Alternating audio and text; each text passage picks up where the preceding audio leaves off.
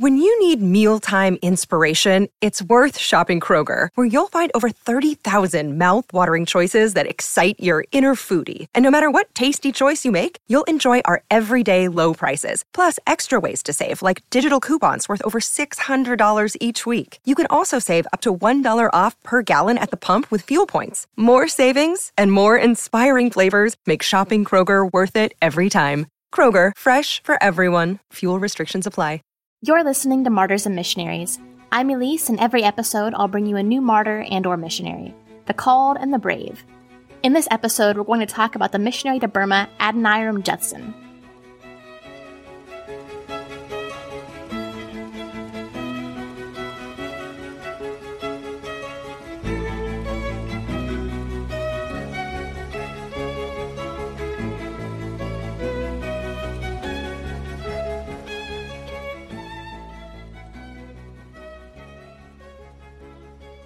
Often called the first missionary to Burma, he was more like the fourth, but he was by far the most successful and his ministry was the most long-lived. He was also one of the first missionaries from America to travel overseas. One of the missionaries that came before him was Felix Carey, who was William Carey's oldest son. Later on, I want to dedicate a mini-episode to him because his story is so unknown and also very tragic, but it also serves as a warning tale. Adoniram was born in 1788 in Massachusetts. His father was a Congregationalist minister, and Congregationalists were Reformed Protestants who traced their roots back to the Puritans of New England, and this is important later. Adoniram was brilliant. He learned to read at 3 and would read his father chapters from the Bible. He also mastered Greek and Latin pretty early on in his childhood, and his father was obviously very hopeful for his future and that he would follow in his footsteps. But when he goes off to what is now Brown University in Rhode Island, he falls in with a crowd of deists or atheists and gets really into French philosophy. He's only a handful of years removed from the French Revolution and this whole Age of Enlightenment movement. And apparently Yale was so enamored with the Enlightenment philosophies and philosophers that instead of using their own names, they refer to each other by Thomas Paine, Voltaire, or John Rousseau. And can you imagine just how insufferable that would be? Oh, hello there, it's Thomas Paine. Who do I see there? Oh, is that Voltaire? I don't know what they really sounded like, but that just kind of to me sums up it sounds obnoxious. Brown University had the same mindset trickle onto his campus as well, and one of Adoniram's flaws in his early years was his hubris, and he was just too smart for his own good.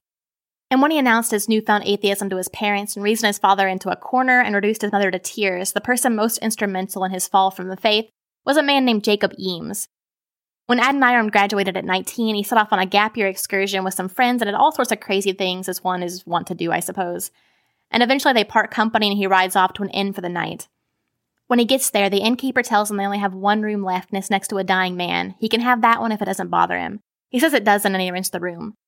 All through the night, he hears this man dying an excruciating, agonizing, slow death. He hears his moans and screams and rants until he finally dies. The next morning, he asks the innkeeper who the man was, and he finds out that it was his best friend, Jacob Eames. And that shakes him to the absolute core. He witnessed what it was like for someone to die apart from God, and it was terrifying.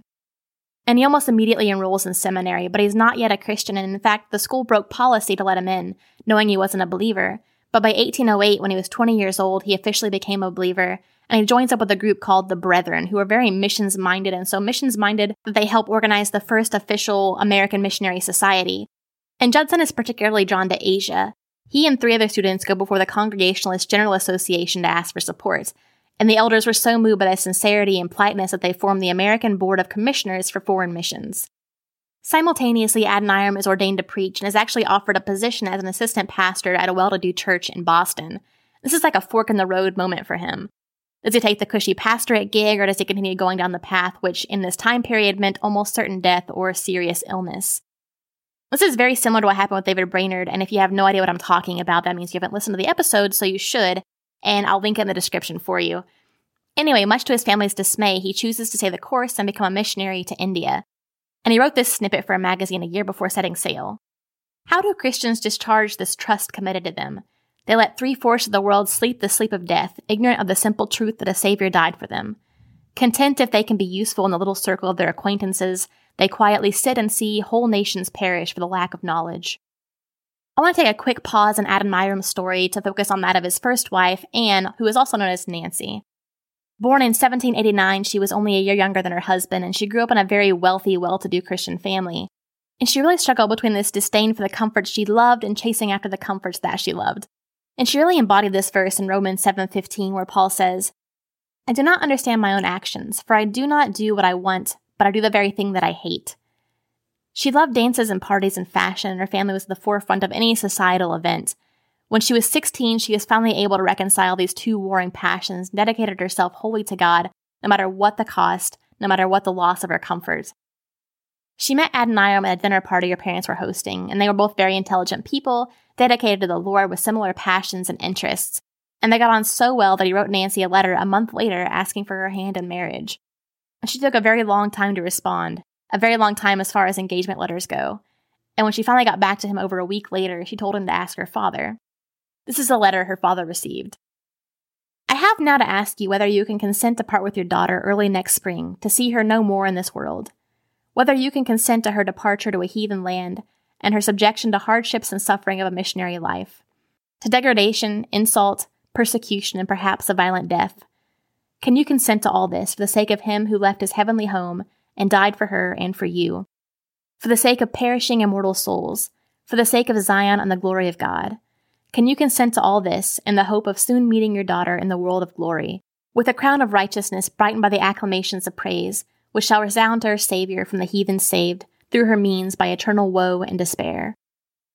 Now imagine receiving that letter regarding your child from a man she's hardly known for a month. How would you react? And what would you say? He chose to leave the choice to Nancy. Is this who she wanted to spend her life with? And is this how she wanted to spend her life? Nancy decided that yes, this is exactly how she wanted to spend her life, and this is the man she wanted to spend it with. The two are married in 1812 and almost immediately set sail on a 4-month voyage to Calcutta, India. He sails with a couple other people, although they're on different ships. And one of these people is a man named Luther Rice, and he's a pivotal part of the story here in a bit. And now I've mentioned a little bit about Adoniram's Congregationalist roots, and everybody on their way to India at the moment is a Congregationalist. And if you know anything about missions during this time, you know that William Carey was a staunch Baptist from England, and he's heading up the missionary movement in India. And he's been there for a little over 20 years. And I've also mentioned Adoniram's bent towards hubris. There was one stark difference between Congregationalists and Baptists, and that was the issue of believers' baptism.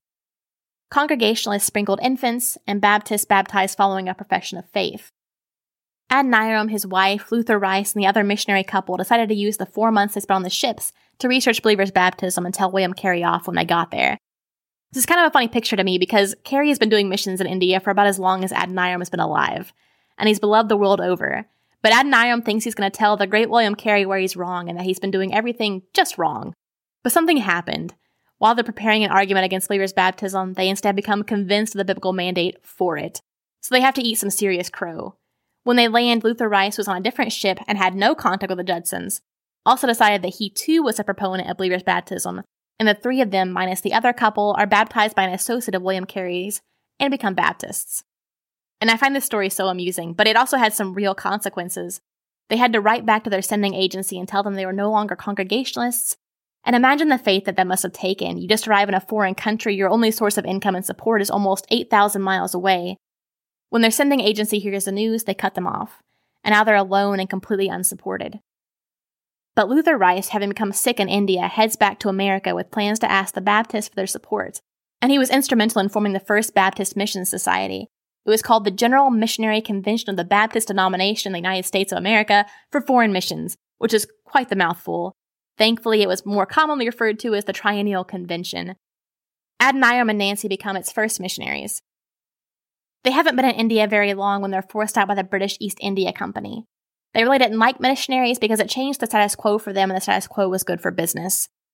As much as they disliked British missionaries, they disliked American missionaries far more, which makes sense because they were pushed out in 1813. What was happening in 1813? The War of 1812. The American missionaries in India at the time went their separate ways, and the Judsons ended up heading to Burma, which is now Myanmar. And Calcutta, where they were, is on the upper eastern coast of India, and Burma is directly across the Bay of Bengal.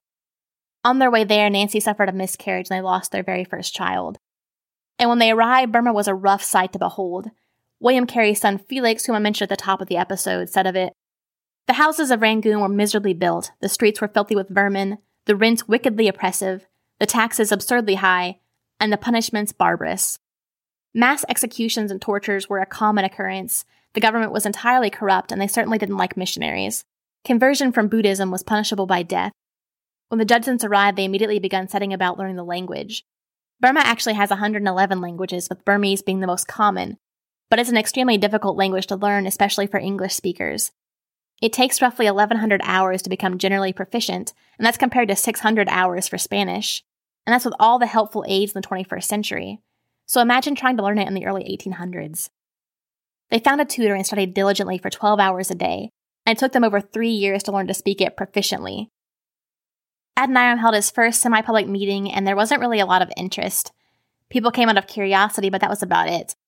And he also had a very different approach to his attire than other missionaries we've covered, namely Amy Carmichael and Mary Slessor. Hudson Taylor we haven't covered yet, but he's also in the same camp. He decided not to wear native clothing. He tried it for a bit, at first wearing yellow robes, but then deciding that he looked a little bit too much like a Buddhist monk, to white robes, and finally to his customary Western clothing. He felt it made him look a little fake and ineffective. So it's interesting that it worked for others, but it didn't necessarily work for him, and that could have been a personal choice, could have been a cultural choice. Not really sure, but that was his choice. He did adapt in other ways, though. He built his house in native style and used it for meetings. And it was during this time, a few years after their arrival, that they lost their second child, Roger, when he was almost 8 months old. It took 5 years, but Judson was finally able to translate the Gospel of Matthew into Burmese. And in 1819, 6 years after their arrival, they finally had their first convert. Can you imagine? You're working day in and day out to learn the language, translate the book of Matthew, holding almost daily meetings, and it still takes 6 years. How disheartening would that be, especially combined with the loss of your child? But how sweet and exciting would that first Burmese Christian be? By 1822, they had a church of 18 believers and were in the process of building schools. The church chronicler, who was Burmese, wrote about the conversion process for many fellow Burmese. One traveled the whole path to Christ in 3 days, another took 2 years. But once they decided for Christ, they were his for all time. The essence of Judson's preaching was a combination of conviction of the truth with the rationality of the Christian faith, a firm belief in the authority of the Bible, and a determination to make Christianity relevant to the Burmese mind without violating the integrity of the Christian truth, or as he put it, to preach the gospel, not anti-Buddhism. 1822 was also the year that Nancy became sick and had to go back home to America for 2 years. Adoniram wanted to come with her, but she refused because the church was so important and so fragile. And while she was there, she wrote a book called An Account of the American Baptist Mission to the Burman Empire, which made their work and missions in Burma very well known, although they wouldn't know it until years later, and Nancy would never know it. When she comes back in 1824, Adoniram has translated the entire New Testament into Burmese, and there's an official church building, a printing press, and a school, as well as a few new missionaries. Things are looking pretty good. But then war breaks out between Britain and Burma, and all Western men are considered spies of Britain and are rounded up and sent to death prisons, Adoniram among them. Burmese prisons, as you can imagine, were awful. Prisoners were stuck together in a large room, double shackled at the feet and hands, elevated in such a way that only their head and shoulders touched the ground. Rats and other terrible things would crawl all over them and take opportunistic bites. The man next to you could die, and removal might not be a top priority of the day. And to make matters worse, the jails were run by convicted murderers whose sentences were pardoned in exchange for their service. They gladly accepted. Each morning, the sound of a gong would cut through the stillness, causing panic among the men. Soon a jailer would appear in shadow at the door and remove just one man. He had no particular man chosen before he entered. It was entirely random. The man would then be taken away and executed. During his time in prison, Adoniram prayed, "Lord, let me finish my work. Spare me long enough to put thy saving word into the hands of a perishing people." Nancy worked tirelessly for his release, talking to officials, bribing guards in order to bring him food. Soldiers were ransacking homes, and she was afraid that his New Testament translation would be lost. So she sewed it into his pillow and talked a guard into letting him use it. Another guard liked it so much that he took it, and so when Nancy heard about this, she made the guard a new, more comfortable one and traded it, giving the old one back to Adoniram and therefore saving the New Testament. Smallpox was raging through the city, and the little girl that she had given birth to during his imprisonment also came down with it, but recovered. Nancy became very ill, and her milk dried up, and she was unable to feed the baby, whose name was Maria. She went from home to home each day, begging someone to help feed her baby. After almost 2 years in prison, Adoniram's value as an interpreter was realized among Burmese officials. They released him and he interpreted the peace treaty between Burma and Britain. And when he was finally able to see his wife and baby, what he saw shocked him. His baby, malnourished and filthy, was being cared for by a Burmese woman, and his wife was inside the house, a mere shadow of her former self. The war had taken its toll on her. She was gaunt and pale, and her head had been shaven. She rallied long enough for them to move, and then in 1826, she passed away at the age of 26. The warnings of Adoniram's letter all those years ago having been realized. Adoniram was devastated. They had spent most of their last 4 years together apart, and he poured all of his love and affection into Maria. But sadly, the brutality of her first 2 years of life had taken its toll on her as well, and 6 months after Nancy passed away, Maria too passed away at the age of 2.5. He dug both of their graves himself. After they died, he moved into a tiger-infested jungle, living in a hut for 40 days. He dug his own grave, he contemplated death, he wrestled with God and tore up his diplomas and honorary doctorates. These things which had once meant so much to him were detestable to him now. While he was there, he wrote, "It proves a stormy evening, and the desolation around me accords the desolate state of my own mind, where grief for the dear departed combines with sorrow for present sin, and my tears flow at the same time over the forsaken grave of my dear love, and over the loathsome sepulchre of my own heart." When he went away, the locals expected never to see him again, because nobody survived those jungles. When he emerged 40 days later, they considered it a miracle, and even so, it took him nearly 4 years to finally emerge from the deep depression and spiritual darkness that had overtaken him with the loss of his wife and child. On the 3rd anniversary of Nancy's death, he wrote, "God is to me the great unknown. I believe in him, but I find him not." Due to his imprisonment for 2 years, he bore these vivid scars on both his wrists and his ankles, and he asked for permission to enter a neighboring province and share the gospel. This was the reply of the ruler. "My people are not fools enough to listen to anything a missionary might say, but I fear they might be impressed by your scars and turn to your religion." Some of the greatest success Adoniram had as a missionary was to a Burmese minority known as the Karen. They were not Buddhists, but rather followers of animism. But interestingly enough, they had a knowledge of the events of the Old Testament, and it's possible they were visited by Nestorian Christians sometime in the early hundreds, 1, 2, 3, we're not really sure. But they knew an awful lot about the Old Testament, and so when they heard about Jesus, they were very excited and converted seemingly en masse. Adoniram completed translated the entire Bible, and it had taken him roughly 20 years. He also received many more missionaries to train and was remarried to Sarah Boardman, the widow of a fellow missionary, a few years later. The two had 8 children together, with 5 of them surviving to adulthood. By 1837, there were 1,144 baptized converts living in Burma. Less than 10 years into their marriage, Sarah's health began to fail, and the two set sail for America in hopes that she could recover there. She died en route, and he continued alone with a few of their oldest children. And when he got to America, he was greeted like a celebrity, and he had absolutely no idea anyone even knew who he was. He hadn't been back in almost 40 years. He was an inspiration to so many, due in part to Nancy's book that she had written so many years before, and also due to Luther Rice's diligent work popularizing the work of the Baptist missionaries. He was a literal hype man for Adoniram Judson. And while he was there, Judson was asked to speak at a lot of different events. But he could only speak with assistance because he had this lung condition that caused frequent laryngitis, and he was unable to speak above a whisper. He was only in America for about a year before returning to Burma with his 3rd wife, Emily Chubbuck, and had only been back for a few years when his health began to take a turn for the worst that was caused by his severe lung infection. He was told his one chance of survival was to leave Burma. He was lovingly loaded onto a boat by his many beloved children in the faith, and they wept deeply as his ship pulled away, knowing that they would never see him again. He didn't even make it out of the Bay of Bengal, and he passed away on April 12, 1850, at the age of 61. Shortly before he died, he said, "I am not tired of my work, neither am I tired of this world. Yet when Christ calls me home, I shall go with gladness." Adoniram Judson lived a life that many of us wouldn't envy. He lost 2 wives and at least 6 children. He was tortured for 2 years and was the only survivor of a death march. Yet when he arrived in Burma, to our knowledge, not a single soul knew the Lord. And at the time of his death, there were over 8,000 Christians and 100 churches. Today, Christians account for 6% of Myanmar's 54 million population. After his first convert so long ago, he wrote, "In spite of sorrow, loss, and pain, our course be onward still. We sow on Burma's barren plain, we reap on Zion's hill."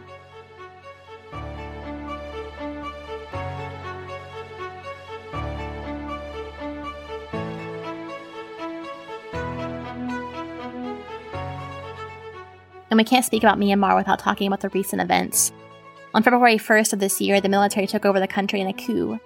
Since then, over 500 people have been killed, including at least 40 children. So continue to pray for resolution and peace in Myanmar and for the many people who are suffering. If you enjoyed hearing about the life of Adoniram Judson, please share this episode and also go over to Apple Podcasts and give us 5 stars if you haven't already. Also, big thanks to Kelly who upgraded our Patreon with us this week. Thank you so much. We really appreciate it. And as always, thank you for listening to Martyrs and Missionaries. I'm Elise.